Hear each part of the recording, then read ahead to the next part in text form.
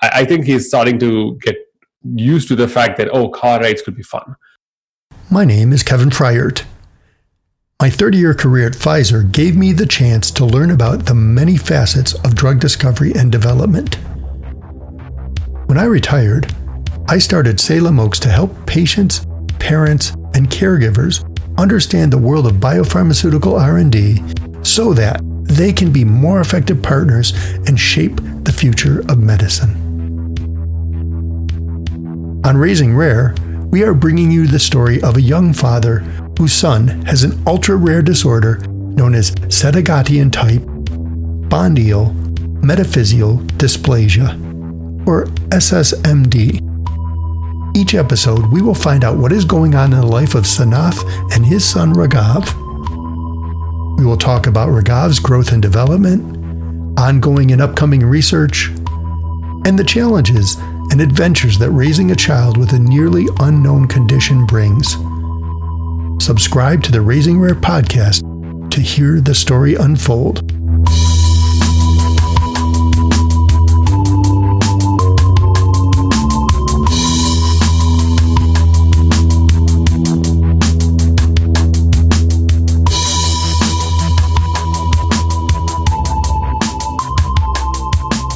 Welcome back to Raising Rare. Today we're going to go a little bit deeper with Sanath about how Raghav's daily and weekly medical care impacts their life and the types of things that they need to do to accommodate that. So let me ask you first, Sanath, how is Raghav doing? Is he settling into the new home well? Yeah, no, he loves the new home. I'm glad we actually moved here. There's a lot more space for him to move around. There's a lot more things for him to look at and play with. And at the end of the day, I think COVID has a silver lining there, which means we all stay at home and work from home, which means we get to spend a lot more time with Raghav. That has given him a substantial boost in communication because he sees us a lot. He talks to us a lot, and every 2 hours we go play with him a little bit. So yeah, he's doing really well. I think also because of COVID, we have been traveling out with him less, and so he's getting sick less, which means I think he's able to sort of use his body's health to its maximum potential. Previously, we would go to 10 to 15 therapies and doctor's appointments a week. Sometimes 10, maybe not 15, but sometimes 10. And that was affecting his health? It was making his health poorer? It was. So we didn't realize that. We thought it was just his medical condition that's giving him constant trouble. And we thought it was just a medical condition because of which he didn't develop as fast as he could.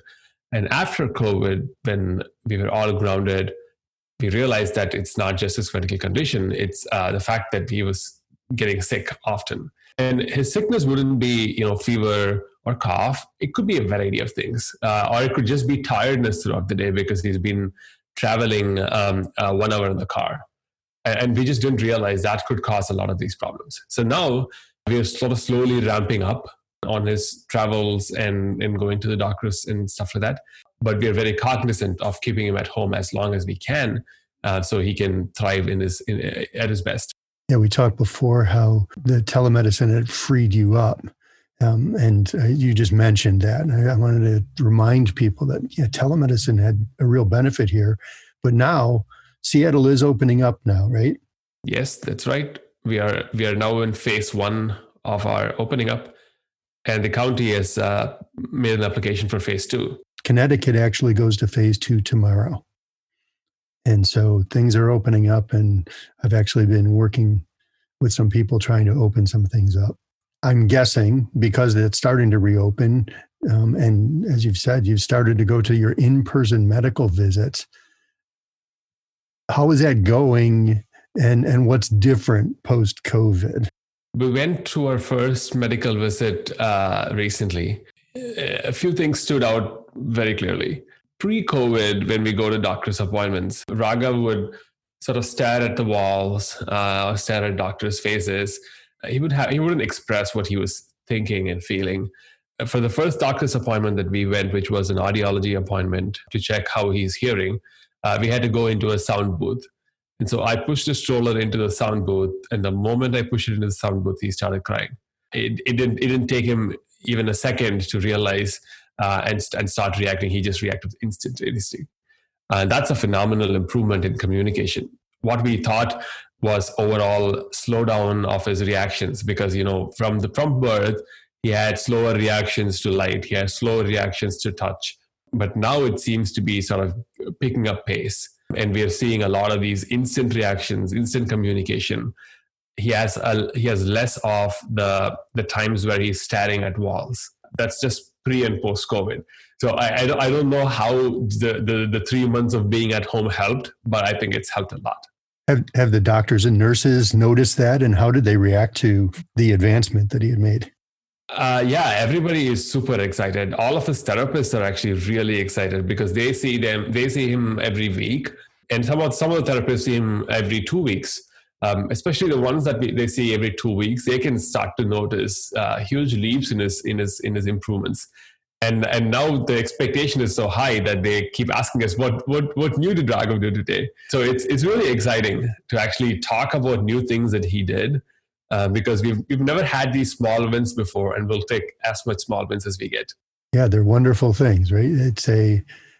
You see him growing into being who he's going to be.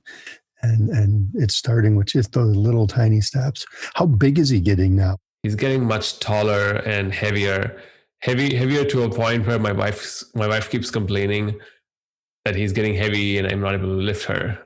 So, for example, I'm the only one who puts him inside the car seat and gets him out of the car seat. It's starting to get to a point where he's a little bit hard to manage physically, just to move him around.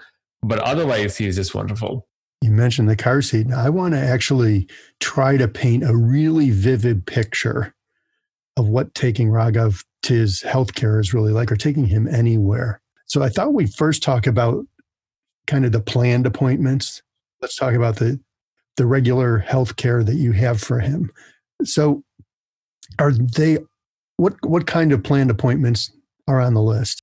So usually he has at least one appointment per month with his specialist doctors. That includes his neurologist, GI doctor, ophthalmologist, audiologist, neurodevelopmental. That's the smaller list. I think there's more that I can think of if I start to look into the medical records. At least these are appointments that are planned, and the unplanned ones typically tend to be cold, cough, fever, those kind of things that happen occasionally. But for his planned appointments, Ramya spends a lot of time scheduling those appointments and rescheduling them to adjust to our schedules, adjust to Raghav's schedules, because his therapies and his appointments, it needs a full-time person to be able to manage his calendar. And are all these at Seattle Children's Hospital, or are they around the city? All of them are Seattle Children's. That's one good thing about the Children's Hospital is they're a one-stop shop. So we are very familiar with the system. We know how to navigate the system. We know who's who there. All of the providers can talk to each other without any sort of paperwork being signed, and they can just exchange emails. And so typically what happens is when every appointment that he goes to with a specialist, they usually look at his previous chart notes and understand what's going on with his life. And these chart notes end up being pretty detailed. So they have a good perspective of, okay, Raghav went to audiology and here's what the audiologist said. Or he went to neurology and here's what the neurologist said. And so everybody's sort of up to date in that respect. So we don't spend any time explaining everything again and again. That's actually great, because when you talk to other people that are in your situation who don't have a center like them close by, one of the biggest headaches is getting all the doctors to be able to talk to each other and think outside their narrow window. I remember that was my case back when I had cancer. That was the first thing I noticed, is like, there's all these people, but are they talking to each other? I never see it. Am I supposed to communicate? What's my role here? If they're all in one system, that's pretty cool. So how far is Seattle Children's from your home? It's about 25 minutes of drive. It's through a toll road, which means we are pretty much guaranteed about 25 to 30 minutes at any time of the day. And so when we picked our new home, that was one of the biggest criteria for us, is to stay within that time range to Seattle Children's, because we knew we would have to keep going there again and again and again. But we didn't want to put him through a lot more stress. When we picked our home, we had all of the criteria laid out and the things that checked the boxes were houses that were in a particular street in Bellevue. So it needed to be this amount of distance from the freeway. It needed to have this much access to Seattle Children's. It needed to be in this much price range, and it needed to be all in one floor, so Raghav can move around without us, carrying him up and down the stairs. And so there were two big communities in one street that checked all the boxes, and we fortunately were able to get one of the houses in the community. That's fantastic to be able to take all those criteria and find the one. Some people can't find a house because it's not the right color, simple things. You had some real specific requests of the home you were looking for. So when you take him to the hospital or to the medical visit, does he need any special equipment to be transported, or does a standard car seat work and a stroller work for him? No, a standard car seat and a stroller works. It has worked so far. We end up carrying him if it's just a short distance. The hassle of taking him in and out of the stroller is reduced. We were talking about special equipments. Once he gets heavier, it would be harder to pick him up and put him in the car seat. The problem with the car seat is he doesn't still have head control. And so he's still in the same position as a newborn would be. He's in a bigger car seat than a newborn seat, but he's still in sort of the 1 to 3 month time range for position, which means that he's facing backwards. He's facing the seat there, and we have to lift him up to put him inside the car seat. So it's becoming a challenge, and we've been thinking about other options. But I think we probably have a few months or maybe up to a year or more than that to figure out other options. But besides that, he's completely fine with the stroller. He's very comfortable. We pad his sides of his body with towels, so he's well supported. We know exactly how to position him, and we know to look for his cues for discomfort of bad positioning. And so he's usually pretty communicative and will let us know that he's not comfortable. So how is Ramya feeling or dealing with the fact that, he's getting too heavy for her to do these things? Mom holding their baby is a big thing. How's it impacting her? From your point of view, you can't speak for her, I know. Right. So she cannot lift him and put him in the car seat, but that doesn't stop her from still lifting him and playing with him. That he's still not too heavy for that. She's very happy doing that and keeping him in her lap, or lifting him and cajoling him, walking around with him. She's still doing all of that. And so that means that point of mom not being able to lift the child has not happened yet. We hope that we will have therapies down the line that could help us at least get him a little bit more strength. One of the difficulties now is that because of his hypotonia, he ends up feeling like a blob that just bunkers all the weight down. And especially when he's tired, he's even heavier to lift because all of his muscles are not holding his body, holding his bones. It's all just falling in our hands when we lift him. Kids are generally this heavy, but don't have hypotonia. They're much easier to lift. We are hoping that if we get a therapy that could get a little bit of improvement for his hypotonia, that he'll become a little bit easier to lift, and he can hopefully lift his own hands and lift his own legs to a point where he can support his body while we lift him as well. Oh, just as you're describing it, I never thought of that. The impact of hypotonia on you guys. He can't put his arm around your neck and kind of hold himself up a little. You're doing that, and you described it well. I would think almost like holding a bag of sand that's loose and moving around. So a bag of sand is actually easier to lift than the same weight of human. With the baby, the problem is his head is falling to one side, his hands are falling to another side, his legs are falling to another side. And so we have to collect and hold all of that together. Otherwise, it'll all be just falling onto every one of those sides. So imagine a bag of sand that's shaped like a human. So does he like going for rides in the car? Now he is. Previously, he didn't used to. So there was a period of about 1.5 years where he hated going rides in the car. So we'd never put him in the car seat. We just like have him seated on our laps. That's a violation of the traffic rules. But, we either deal with the traffic violation or we deal with the kid that keeps vomiting. And when he vomits, he's not going to be comfortable. He's going to choke. We don't want to have anything go back into his lungs. And so for safety, this was sort of the best position that we could keep him in.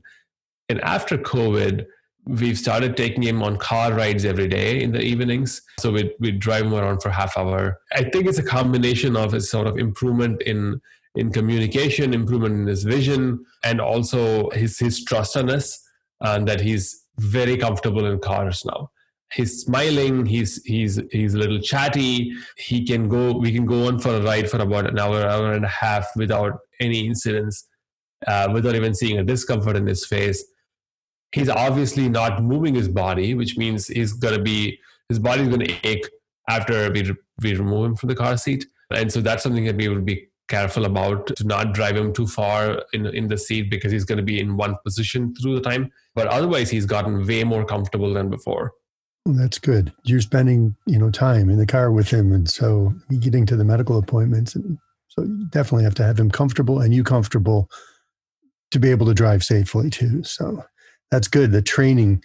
Yeah, we're training him. And these trainings are different from his usual travels in the car, which tend to be to a doctor's appointment or to a therapy, where he can sense the urgency and the stress that we have.